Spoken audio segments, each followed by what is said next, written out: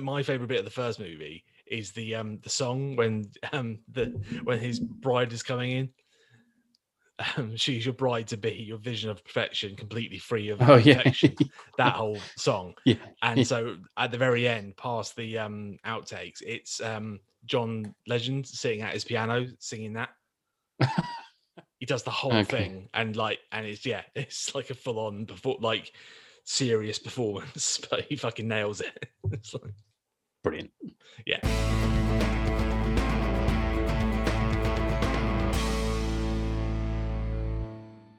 Hello and welcome to the Omcast. My name is Dom. As one half of the Omcast, I'm joined by Tom. Say hello, Tom. Hello. Tonight we're talking about the 1988 classic Coming to America, as well as its recently released sequel, Coming to America, starring Eddie Murphy, Arsenio Hall, Shari Headley, and James L. Jones. Yeah. Yeah. So Yeah. we're going to do a double. We're doing a dub. We're doing a dub. Like we did with that was a trip, wasn't it? Yeah, with Bill and Ted. Yeah. So there's they've made a long gestating sequel to Coming to America. Has now been released. It came out last week on Amazon Prime. I believe it was originally owned by Paramount, and Amazon bought it up, and it became an Amazon thing in light of the pandemic. Right. But yeah, it's obviously a sequel to the cult classic Eddie Murphy comedy movie. So it was worth going back and revisiting that. Well, I say revisit. I had never seen Coming to America until this week. So I've watched both of them back to back pretty much. Which was an experience. That's going to be... Yeah, that was... Yeah, it's quite jarring.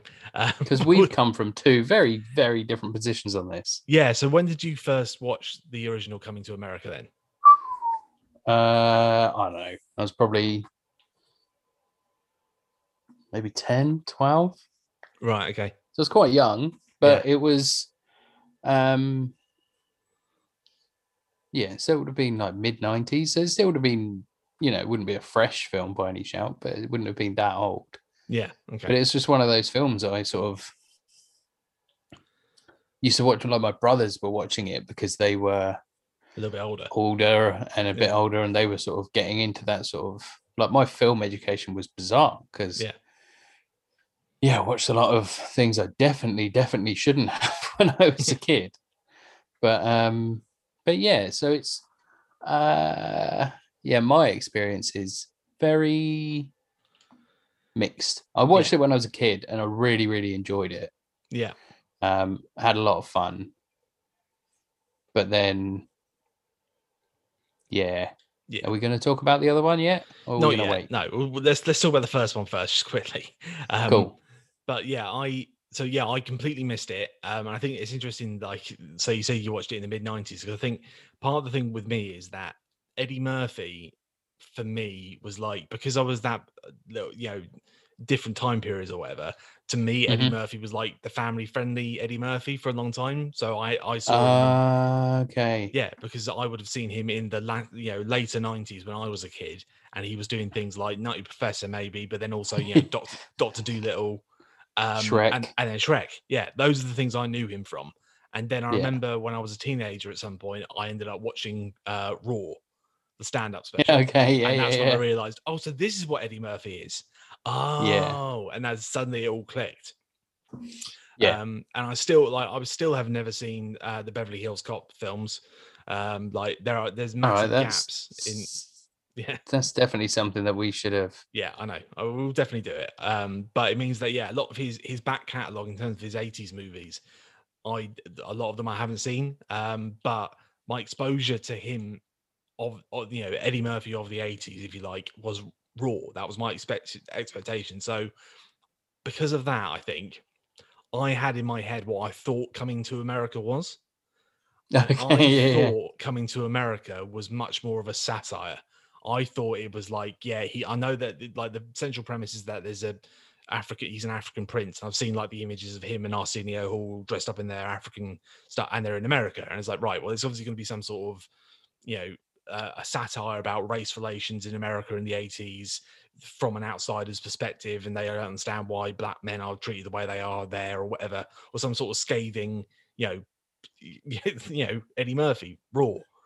Yeah. But it's not that. It's actually just a sweet little rom-com. That's all the first Coming to America really is. Coming to America is like a black fairy tale. Yeah.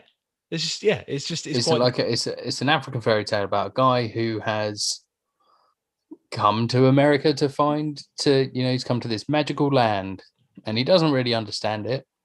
It's quite similar into like Ella Enchanted and stuff like that. It's like the modern day Disney ones, except for this one's got tits and calling people dumb fuck. Yeah, I think that's the weird thing, is that they do swear in it, and it is like, it's not even quite R-rated, you know, but like, is that fuck you too, and like that again. I think I've seen that clip, and again, that gave me a false perception of what the film was, because those are very rare exceptions. You know, bad, like everything else is just like, and like towards the back end, it just turns into like a Shakespearean sort of comedy of errors, where it's just people like running around going, "Oh no, I thought you were the prince. No, I'm the real prince." And it's like, the McDowell's dad like going to the door and slamming it in people's faces, and you know, mistaken identities and all this sort of stuff. It's just like, oh, okay. It's not to say it's bad. It's just so not what I thought it was. Yeah, it's just like, and that's almost exactly what I was going to sort of say to you, was that where did this come in and where did this go out in like your sort of knowledge of these things? Because it's not exactly like going back and rewatching this after sort of, you know, I've seen it a bunch of times, but then you go back and watch it and like, when I'm my age and I'm like, I remember this being very different. Yeah. And I think what I'm remembering Beverly Hills Cop 2. I'm remembering this. I'm remembering like all these different things that Eddie Murphy did in the 80s have sort of hybridized almost. Right, okay. And all kind of blended into one. Like he doesn't do like the Eddie Murphy laugh that you do, like what I call the Eddie Murphy laugh, but it's actually the Axel Foley laugh. Yeah. And then, but he does do other things, and you're like, oh, okay, like it's a bit confusing to go back, but at the same time, it's quite refreshing. Yeah, because you're like, this is just quite actually a nice film. Like it's about defying like the traditions to try something different and to, you know, get away from an arranged marriage. And and it's just like, but like, the way they set it up at the beginning, he comes across as a sincere, like, and he's quite, you know, he's very well read, and he's sort of like very articulate, and he's a good, nice character, and it's like, okay, again, for me, like, it's not something I've really seen. Like, usually he's a lot more, even in the family films, you know, things like you know, Dr. Dolittle, they play up the manic, you know, crazy Eddie Murphy side of things sometimes to try and get, you know, to get a laugh. Whereas this is like seeing him in his prime, and his, you know, when he's young, but being this, like he's T'Challa.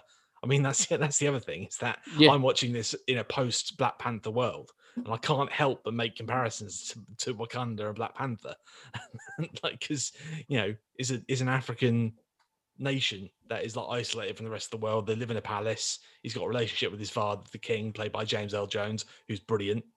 And he's struggling with what, you know, taking up the mantle of being a prince.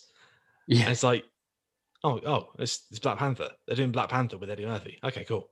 And it's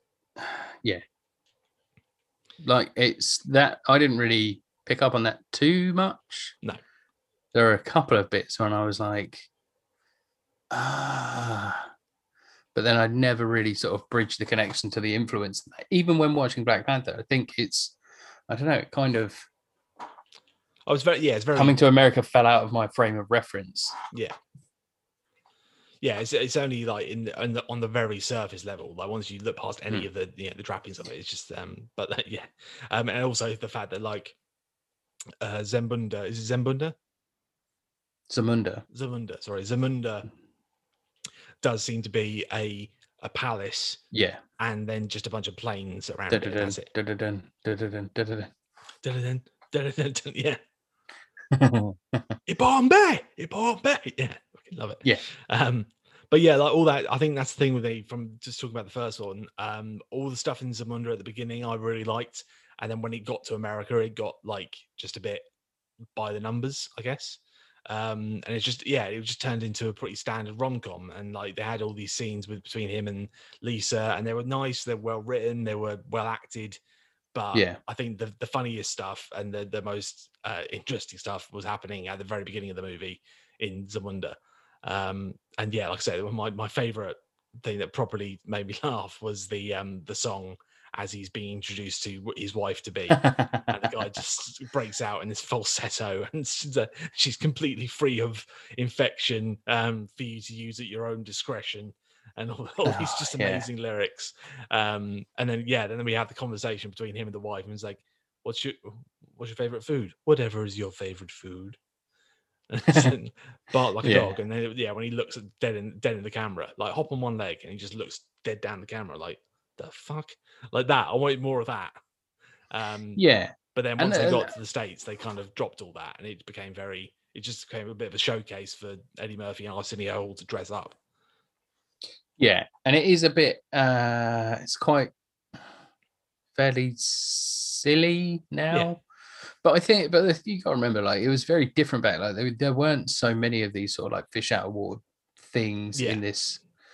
But I think having, like, remembering it with nostalgia and looking back on it, and then going in fresh. It's just a very standard by paint by numbers film. But I don't know. It seems different to me, because it's like when I look back on it, I'm like, oh, that's cool. It's like a really nice film. It's like this fairy tale and everything else, and it sort of defies the expectation that you would expect from an Eddie Murphy. He's the big lifting man film at the time. Yeah, he is. Former World's Strongest Man, but and so that's what sort of struck me by it. It's like, okay, this is quite, and it's good, and I get it, and I can understand why it's sort of become a classic. I get it, but at the same time, it wasn't what I thought it was going to be. And like I say, and I think we can only now really talk about it in the context of the sequel. So they made a sequel, and why? That's part of the main thing for me, is that I'm like, it's not even why did they make a sequel. It's just that even within what the elements that are at play in the second one, that I think they chose the least interesting thing they could possibly do. It's like you could have told a story about him becoming the king and what that means, and then having the daughters and what that means, or dealing with the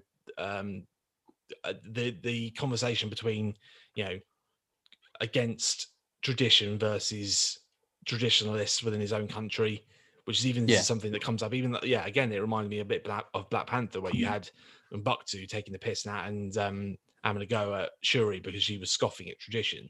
Whereas, and that's very important. So can you imagine there being like dissenters within the ranks of Zamunda who are saying, no, you can't possibly just make your daughter the queen. That's not how we do things. And him having to deal with that, because the premise of this new one is that he's had a bunch of daughters, and now he doesn't have a male heir to the throne. So then they have to go out. They find that he had a bastard son back from the first movie, and that he then has to become the new heir. And it's just like the whole premise is just flawed from the beginning. It's just like, but why though? That's what I mean.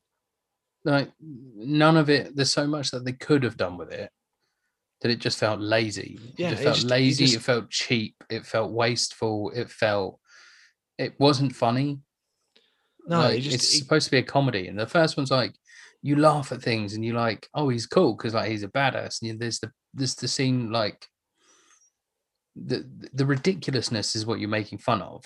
And when you're doing stuff like it, but you're making fun of like ridiculous excesses within monarchy, and you're like, right, this guy's a kid, a prince, and he has to complain to his dad that there are people that put rose petals in front of him everywhere he walks. And he's like, I don't like that. And then his dad's like, okay, anyone that ever does that has me to answer to. Or just, like, just for once, I would like to wipe my own ears. Yeah. And he's like, oh, is it Is it about sex? Because do your bathing girls? Do you not have sex with your bathing girls? I always Because I assumed do. you had sex with your bathers. I know I do. Yeah, you know. Okay, well, dad's a bad guy. No, his dad's fucking Mufasa. He's great. Yeah, like he's also fucking Vader. Darth Vader. But Yeah, he's still a bad guy. Like, yeah, I know. Still, and then they're like, I don't know, like some of the frailties of the first one are exaggerated in this. Yeah. And then it just comes in, it's just this really empty, and they're like, oh, what could we do to make a sequel? Bastard Son? Yeah, okay. Like, can we make a retcon in there? Yeah. Could we not do something different? Could we not have that there wasn't a Bastard Son? Yeah. It's like, could we have someone come from America that wasn't like this shoehorned plot that's around? I don't know. Like, are we going to address the fact that he was date raped? Yeah. For lack of a better term. No, because it's funny because it's Leslie Jones. It's funny because it's Leslie Jones and because it's a man. Yeah. They're like, oh, I was drugged and then assaulted, and he's like, oh, I was hallucinating this. And you're like, it's not okay. That's not funny. Especially given what he was like as a character back then as well. Because, like, you know, he was quite a sweet, naive guy. Yeah. And like he was trying to like go right, you know, the way, because they make a good, that's the thing that's missing from this one as well, is that in the first one, they actually spend a bit of time with his like courtship of Lisa, if you like. Yeah. And they have multiple dates, and he wants to do it right, and he wants to like be respectful of her and do it all the right way. And it's like, yeah, he's even though, yeah, he probably has been having sex with his bathers and stuff, he's like a sweet bloke who's like, no, I want, you know, his mission is to go there and find a woman that, it was, he says something like, I want a woman who will stimulate my intellect as well as my loins. Yeah. And stuff like that. So he's like, yeah, he's quite a respectful of women. Whereas, so for him to then be date raped, it's just like, no, that's a nasty thing to do. It's like Forrest Gump. You know, say what you will, Jenny raped him. Yeah. Like, the issue of consent there is like questionable, when you're like, right, well, if you know, but this is clearly he was drugged. Yeah. And then that happened, and you're like, well, I'm not laughing at that. No. And then there's so much of it afterwards, you're like, this isn't funny. No. Like, that's the saddest thing about it. Like, every once in a while, you know, there are films that make these like off-color, like bad taste jokes, and you can move beyond them if they've got a stronger message, or if they make a point of that fact. But they don't. They never make a point of that fact. They just lean into it. They keep leaning into it, and then they're like, and then it's supposed to be that. Then they make a joke. They're like, oh, it's not like I didn't sleep with other people, and he's like, oh, what? And you're like, well, okay, now you're a bad person. But just there's so much. Like, nobody in this is coming out clean, apart from his son, the daughters, and his son. Yeah. And you know, but they're so thinly written. Yeah, like just like because they're like, save some more time for Eddie and Arsenio. Yeah, I just don't understand. Like, Arsenio's not funny in this. Not particularly. Eddie's not funny in this. And you're just like, well, what the fuck's the point then? Why even make it? Like,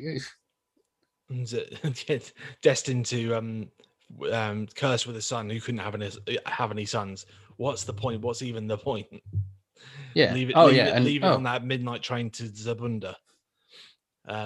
Again, that's the funniest bit. Again, is the funeral that James Earl Jones insists on having whilst he's still alive, which is officiated by Morgan Freeman, and introduces salt and pepper, and it's like, yeah, that's cool. That bit's quite funny, but that's one of the only highlights. And then it's like back to the bar. It's like, it's all just member berries. The whole thing's just, hey, remember the guys from the barbershop? They're back. Hey, do you remember? Yeah. Do you remember Arsenio and Eddie Hall? Yep. Played old guys, and Eddie played a bunch of different people. Hey, have you seen Tracy Morgan in something before? Yep, he's here. He's doing it. He's just being Tracy Morgan. Okay, what about Leslie Jones? Jeez, Leslie Jones. Okay. Yep. fine. But like, I think the thing that wound me up about it is like there were him and his family, like his wife, who again is played by the same actress from the first movie, and also, and then now they have the daughters. They're just completely shoved to the side, and they have some like conversations, but not until like the very end of the film, like the last act. Like she she finally has it out with him and says, you know, you've shoved your daughter to one side in favor of this bastard son. But that's not until after she's got pissed at like the engagement party, and it's like, this is 90 minutes into the movie. Why are you now having this conversation with him? Yeah, what the actual and it's why is like, it? It betrays the whole point of the first movie, because like the point of the first movie is that he goes to America to find a wife because he wants to find a woman. Like, it seems like at home, women are very much second class citizens. Like they are. She was bred to like his arranged marriage in the first one was just she was bred to be his wife from day dot, and she doesn't have any of her own personality or any of her own anything to bring. So he goes to America and he falls in love with Lisa immediately when he sees her get up at the black community event, and she's like a businesswoman, intelligent, educated businesswoman who's like, and that's what he falls in love with. And then the rest of the movie is them having, and they do it slowly over the course of a few conversations between the two of them. They have like him saving her at the in the shootout scene or the hold up scene with Samuel L. Jackson. Then he, and then she goes, you don't. People are quoting Nietzsche and stuff like this. And it's like, right, I get that. What has made him fall in love with her is the Americanness of her, if you like. It's the fact that she is a businesswoman. Like at one point, her boyfriend in the first movie is like, well, why don't you quit your job? And she's like, because I like it. Because I want to do something. He goes, yeah, but you can be my lady. You can just be a waited on woman. She goes, no, I don't want to do that. I want to, contribute to my father's business. And she sat there like doing the books and like doing the accounting and at the back. It's like, right. And that's what Eddie Murphy's character finds attractive about her. Yeah. And it's like, right. So what happened then in the last 30 years that you two have been married? Has she not brought any of that to the marriage and just let all the Zamundan tradition take over? And now is quite happy for the three daughters to be pushed to one side, and you have this guy come in. Well, obviously, exactly. Not, but they're not going to bring it up until 90 minutes into the movie. So, right, it's a sequel that relies on the fact that you have to go, right, this is the character I was rooting for before. Yeah, they're a total prick now. Yeah. Why? Like, they are. That's just the way it is. That's how it happens. That's what happens to these things. No, but what's caused this to happen? Is there something else? Is it like continuous subjugation of his people? Was there, I don't know, Nextdoria, a country called Nextdoria, have invaded and they've taken over and they're trying to teach them a message? No, they're not. They're just making a joke about them. Yeah, like there's something to be said for like, because they make, again, in that same conversation, she goes, you were meant to be the one who was going to change things. You were going to be the, that was the whole point of the first movie, was you pushing against tradition. And now this movie is all about you trying to uphold tradition. So what's happened in the meantime? And there is something to be said for, as you get older, tradition, things like tradition and ceremony and all these kind of things become more important to you. And you're not the young sort of renegade that you were when you were younger. And that would have been an interesting conversation to have. And he goes, but it's barely spoken about. It just brought up once, and he sort of realizes the error of his ways and sorts it out right at the very end. I'm like, how did you get to this point though? Is it because your father's been around all this time, and has been sort of you've started to go that way? What is it about aging that makes that happen to people? And that's interesting conversation. Doesn't happen. Yeah.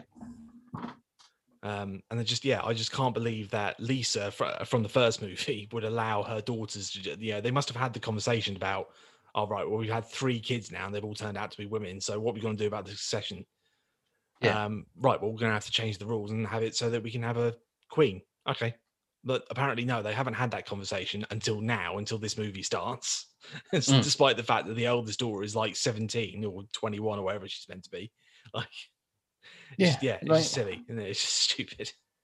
And it doesn't do, it's just not fun. No, and then it's just like this stuff that happens in there and you go, okay, and then there's like the coming of age scene almost with a lion, which I won't spoil. Yeah. But you're like, oh, that's cool, because they're like, hey, let's show some teamwork, let's show some lateral thinking, let's show some interesting but things again, here. why the And then hell it's is the just daughter helping him? Like, but also, why is the daughter helping him? Because this is like a bonding exercise where she doesn't want him to succeed, and then she's still not friends with him afterwards. Yeah, why would she be? It doesn't make any. It's like it's a betrayal of her as a character who got completely done over in the whole film. It's like you should have made a whole film about her, like being the first Mazundan queen, and then do a gender swap type things, like her going out to find her prince. Yeah, and like all the traditionalists balking at it, and Eddie Murphy having to defend her and do that. And it's like, and then that's another one where I realized right at the very back end he has that conversation with her where he says, "You will be the first queen," and I realized that is the first conversation that those two characters have had on screen together. That like there's been where they've all been in a group scene together, but he has not actually had a conversation with his daughter throughout this entire movie. His legitimate daughter that he's raised, but he's had plenty of conversations with this kid from Queens. I'm like, this is fucked. Like, this is just such a wrong way of doing it. Like, why have you done this? It's fucking nonsense. Like, yeah, it's such a shame because there was so much scope to do something interesting. Still, like, you don't have to like, you can make it interesting and also fun at the same time.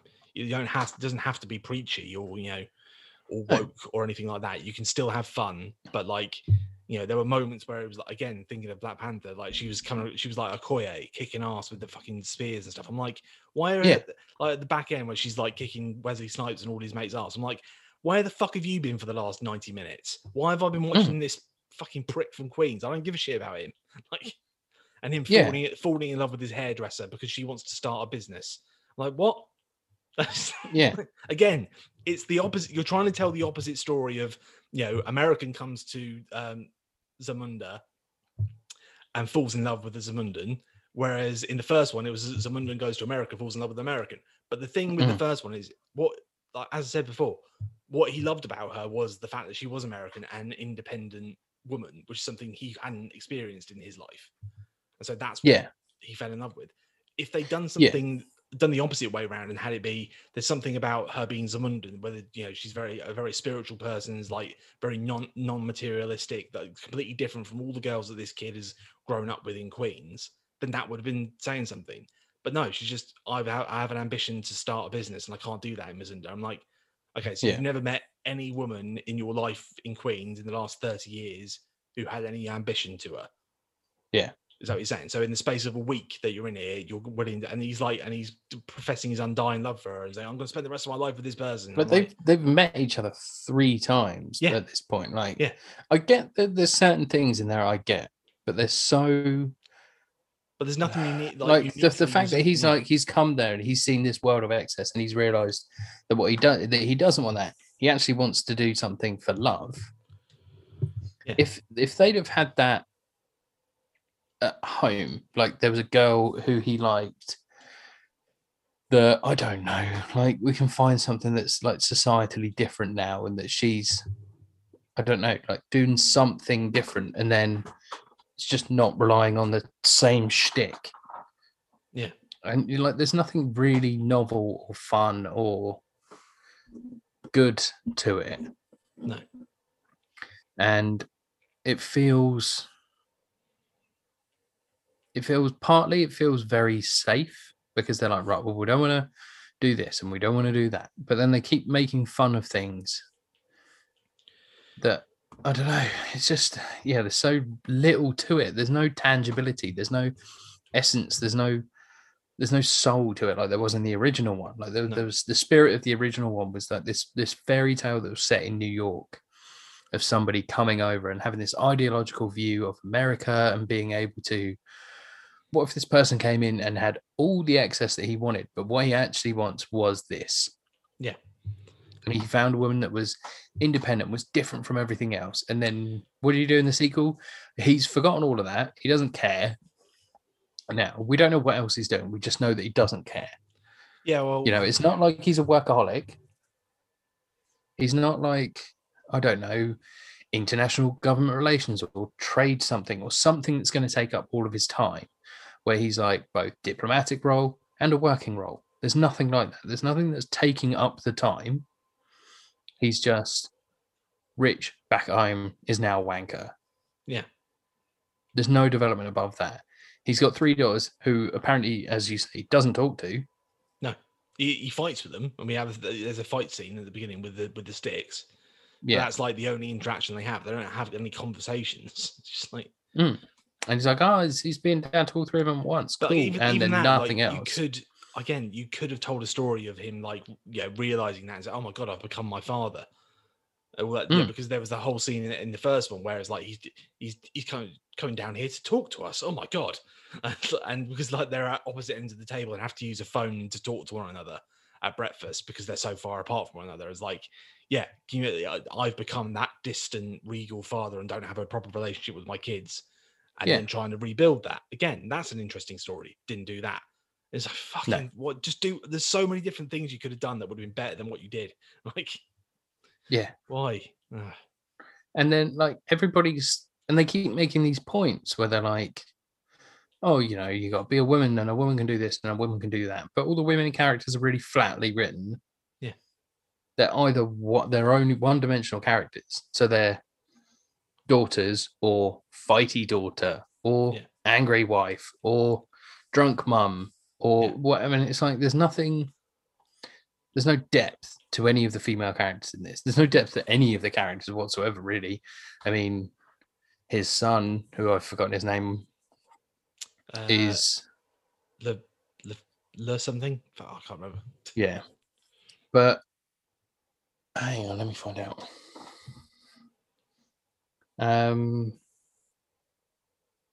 Lavelle, that's it.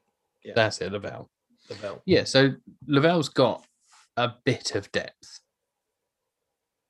but only in so much as you start to show him getting a bit of character at the start, and then he's like, money, ooh, and then off to Africa he goes, and then he's there, and he's like, maybe money isn't the answer, maybe it's love. You're not doing the same thing now. The stuff you could have done now is to cut through the cynicism, cut through all the bullshit that we've got in there now. Don't just sprinkle it in and try and have some sort of intelligent conversation with it and then chew it up and spit it out. Finish what you're doing with it, or don't do it at all. Yeah. And then he could have been it's so easy to just go, he comes to America, he comes to Zamunda, and suddenly women are all throwing themselves at him. And it's like, well, just because I'm a prince now. Yeah. But back home, I've got a girl who loves me when I was poor. Exactly. And I was like hustling on the streets trying to make money by, selling, scalping tickets. And she loved me then. Whereas now, like all these people, like say you had like a line of all these suitors who were trying to, like, look at all these women that you're coming at you, and look at all these, all this rich shit that you're being given. And he then comes to the realization that that's not, this is what I thought I wanted, because like American culture has taught me that the pursuit of money is the be all and end all. But now I have it all, I realize that that's not what's important, and that's actually that again, that's an interesting story. Let's not do that. No. What we're going to do is kind of a little bit of that, kind of a little bit of that. Like spitballing, you and I have come up with like 3 or 4 different versions of this movie that are better than what we ended up getting on this podcast at fucking 11:30 at night. And that's the exactly, and that's the thing that frustrates me, is that it deserves so much better, and what it got was just lazy. I think it's just lazy. It relied on the fact that it's this cult classic, and it's gone. Remember that thing? Like you say, it's the member berries. Remember, like even to the point, like, hey, you remember this thing? Nobody comes in and says, "Defend yourself, you sweat from a baboon's balls." That's the thing he said in the first one. I'm like, I get it. Yeah, are we gonna ignore the fact that Wesley Snipes tried to kidnap your daughter and invade your country? Are you all friends now again? Okay, all right. Yeah, just hanging out in the same room for some reason. Like, why not have... Yeah, Wesley Snipes is in this film. But Wesley Snipes in this film is just a cackling idiot. Yeah. At no point. And he keeps saying stuff like, oh, we're going to go to war. we're going to invade your thing. You're like, you've never demonstrated anything like that. No. You're just a flashy moron. Yeah, like they have one. That's the thing. When, like they have one scene where like they show his camp where everyone's training, and they're all like using like there's two guys that are, like using the shake weights both at the same time, and like go on, children, go and play with your Kalashnikovs and grenades and all the rest of it. And it's like, okay, yeah, oh, don't touch the sarin. Yeah, but it's like at least from that like scene, it looked like, well, he has got a lot of heavily armed people, so maybe there is something to this. But then when it comes to them actually fulfilling that threat, it's just like him and four guys in a room, and they get beaten up by some girls, and then that's it. That's the invasion over. And that's like that was the whole premise of this whole thing. The whole reason why any of this happened is because he was worried of the threat of invasion because he didn't have a male heir. And then it was over in about 5 minutes, and was like, right, well, clearly you didn't have the budget to do like a full-on action sequence where like they get invaded by a Nextdoria. So yeah, it's just everything about it, it all falls apart. It's a paper tiger. Yeah, it's bollocks. Don't watch it. Yeah. Don't watch the original and go, oh, that was nice. Yeah. And then ignore the fact that there's a sequel. But like the other thing that they do that I hate is they call it out as well, don't they? They lampshade it. Oh, like, for fuck's sake! It's like, really, why do that? Why the fuck do you do that? Honestly, so it's fucking. They do. You have to be so certain if you're going to hang a lampshade on something like that. Yeah. And you're going to really, really highlight this point that you're making, this joke. You have to be fucking bulletproof. Absolutely, bulletproof that you're going to be fucking brilliant and you're going to upend that. Yeah, and the other example that I can think of off the top of my head is I think it was in one of the X-Men films. I think it was in Apocalypse, and it's like Jean Grey and all the way they're walking out of the cinema having watched Return of the Jedi, and they talk about how they go, oh no, it's nowhere near as good as Empire, but we can all agree that the third one's always the worst. It's like, oh, for fuck's sake. As they're in what is now the second attempt at a fucking X-Men movie with Jean Grey, that is like this is our third movie. Get it? This is our third movie, and it is the worst. Well done. Yeah, it's why call attention to it? And then they do it again in this. They go, oh, American cinema is the best. And he goes, no, all we've got is superhero shit and sequels to old movies that no one asked for. And she goes, yeah, why even do it? Like if it ain't broke, don't fix it, or just don't ruin it. They say in unison together, and then I'm sat there going, you've got some fucking nerve to do that after that. You've got some fucking balls. I'll give you that. Jesus. Yeah, exactly. Exactly my point. And I was just like, fine. Like at that point, I was like, you're just not even fucking trying. Yeah. You're writing a joke, but you're not. You've made no effort to try and be funny at that point. Just making a statement because you think it would be good to put in there. Yeah. Or it's a protest, and Eddie Murphy was, when he wrote that line, he was in protest for something. I don't know. Well, no, because it feels like it's not like the studio forced him to do it. It's not like he was like, this is literally one of those, it was a like passion project that he wanted to do and willed into existence. Do you know what I mean? So it's his own fucking fault. I don't know. The thing that's missing, I guess, is there's John Landis directed the first movie. Yeah, and that's where it loses its heart. I think as much as Eddie and Arsenio can be great on screen, without having someone like John Landis directing, that's where it kind of falls apart. And it ends up being this quite self-indulgent. And I'm sure that there'll be fans of the first one who will probably enjoy this just because it's nostalgic and it's a throwback, and it's which is Can I be really, really honest? Yeah. I very rarely watch other film reviews because what I don't want to do is have them I'm the same, influence what I've got to say. But today I was like, because I watched this and I was like, this film's really bad. Am I wrong? Like, am I wrong in thinking that this film is like really shit? And then I went through and like, it's got a really mixed bag. Yeah, I think this, like I say, there are some people where it is a film made for the fans. It reminds me of I think Kevin Smith, I talk about it, saying that it's like his Jay and Silent Bob reboot. It's like, for most people, it'll be complete shit. But for fans of that universe and his stuff, it's made for them, and it's got all the stuff they want to see in it, and so it means that, you know, generally speaking, critics are just not going to get along with it, and general audiences are not going to get along with it. But it's undeniable that there is this big sort of cult following for it.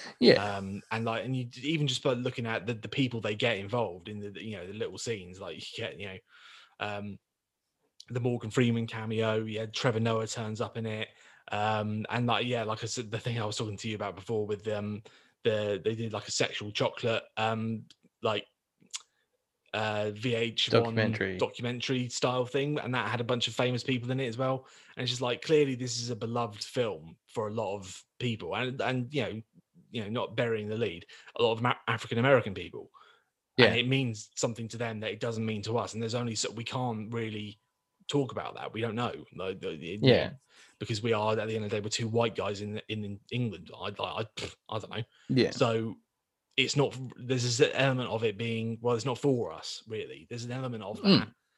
But at the same time, it doesn't stop it being, like I say, they could have done a lot better. I think that they could have just made something. There's so much more that they could and should have done with this, rather than what felt like the bare minimum of retreading the same jokes and just going, hey, remember that one? You liked that joke, didn't you? Yeah, I mean, it's, you know, it's reboot culture. It's, you know, the same, but, you know, I could see the same accusations being leveled at this as, say, I don't know, The Force Awakens. It's just retreading the same plot and the same story. Just, oh, you like that, don't you, you fucking nerd?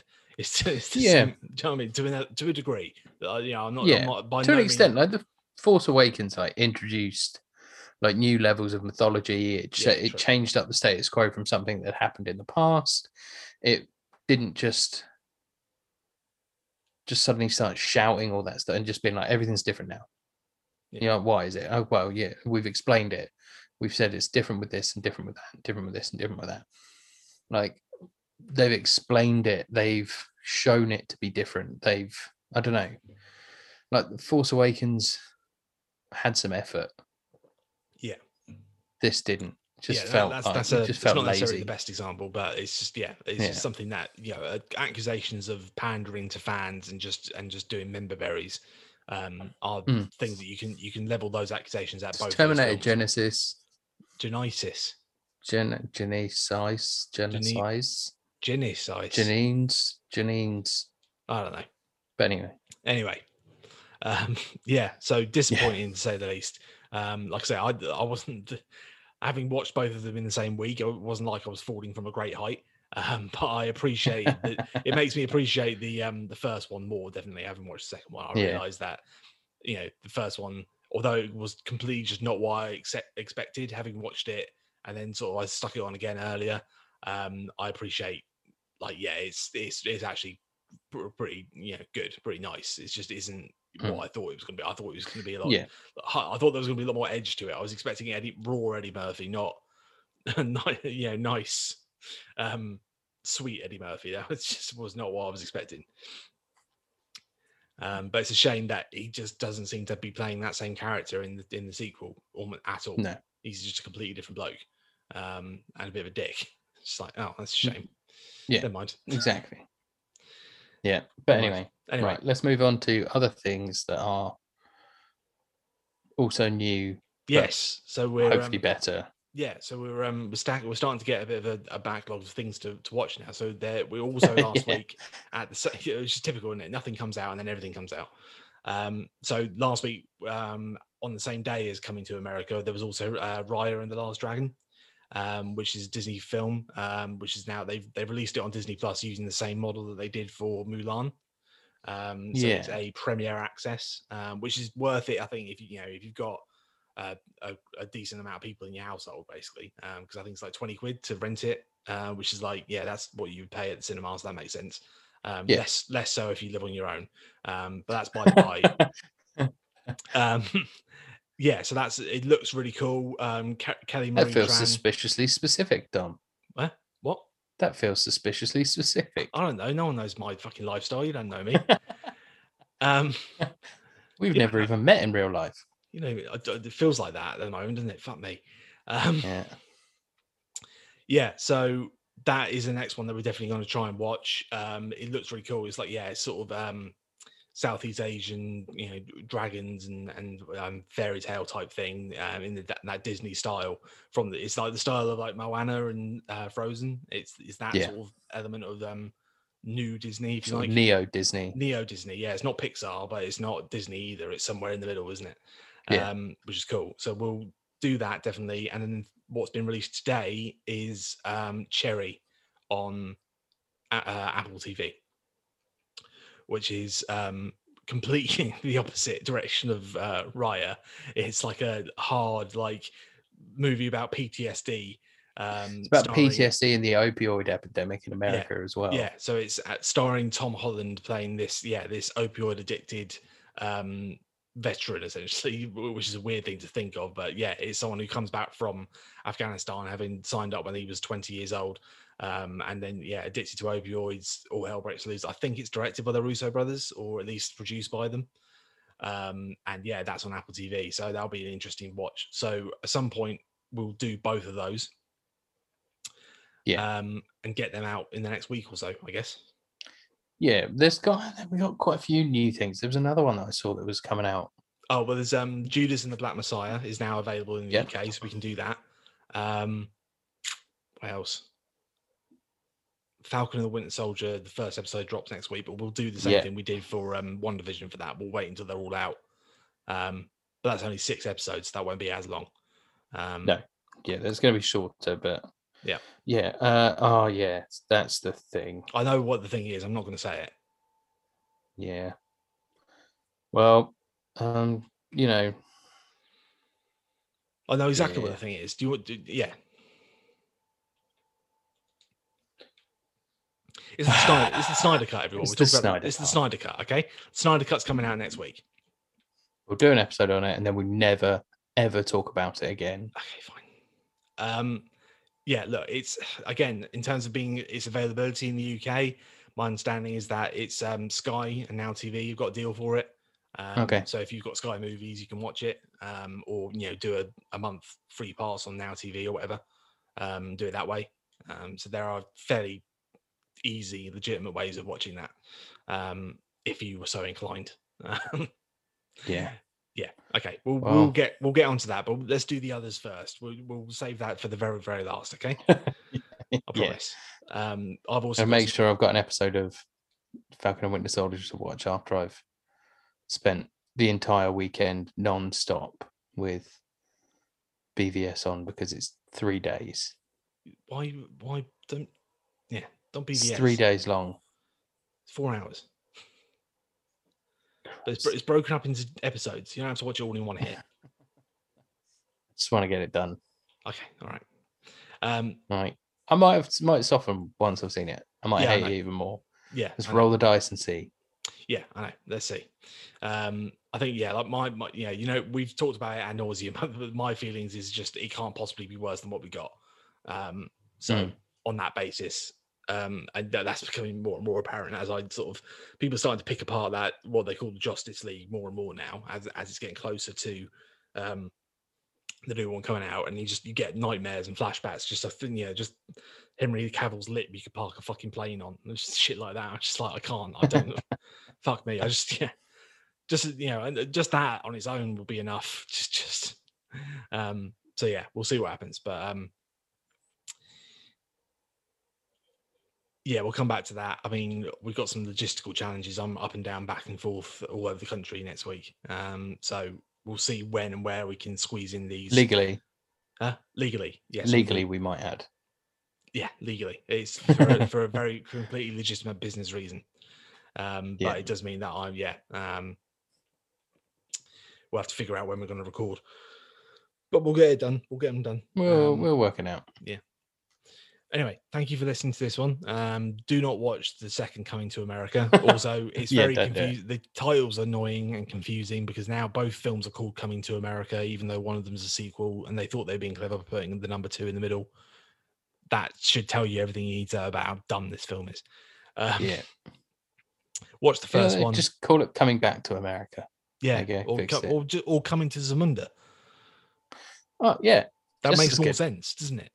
given anyway. Yeah, so fucking another thing they should have fucking done.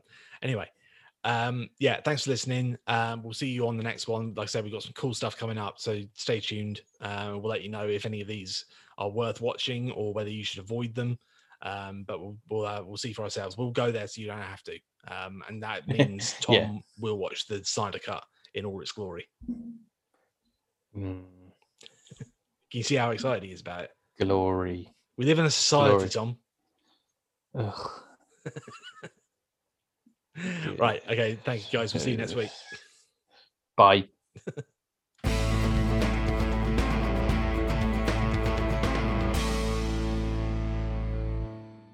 You know what's really weird? What's that? Aquaman. Yeah. Right. It's on Prime in. Yeah. It's very pretty. Oh yeah, I've said it before. It's the most expensive screensaver ever made.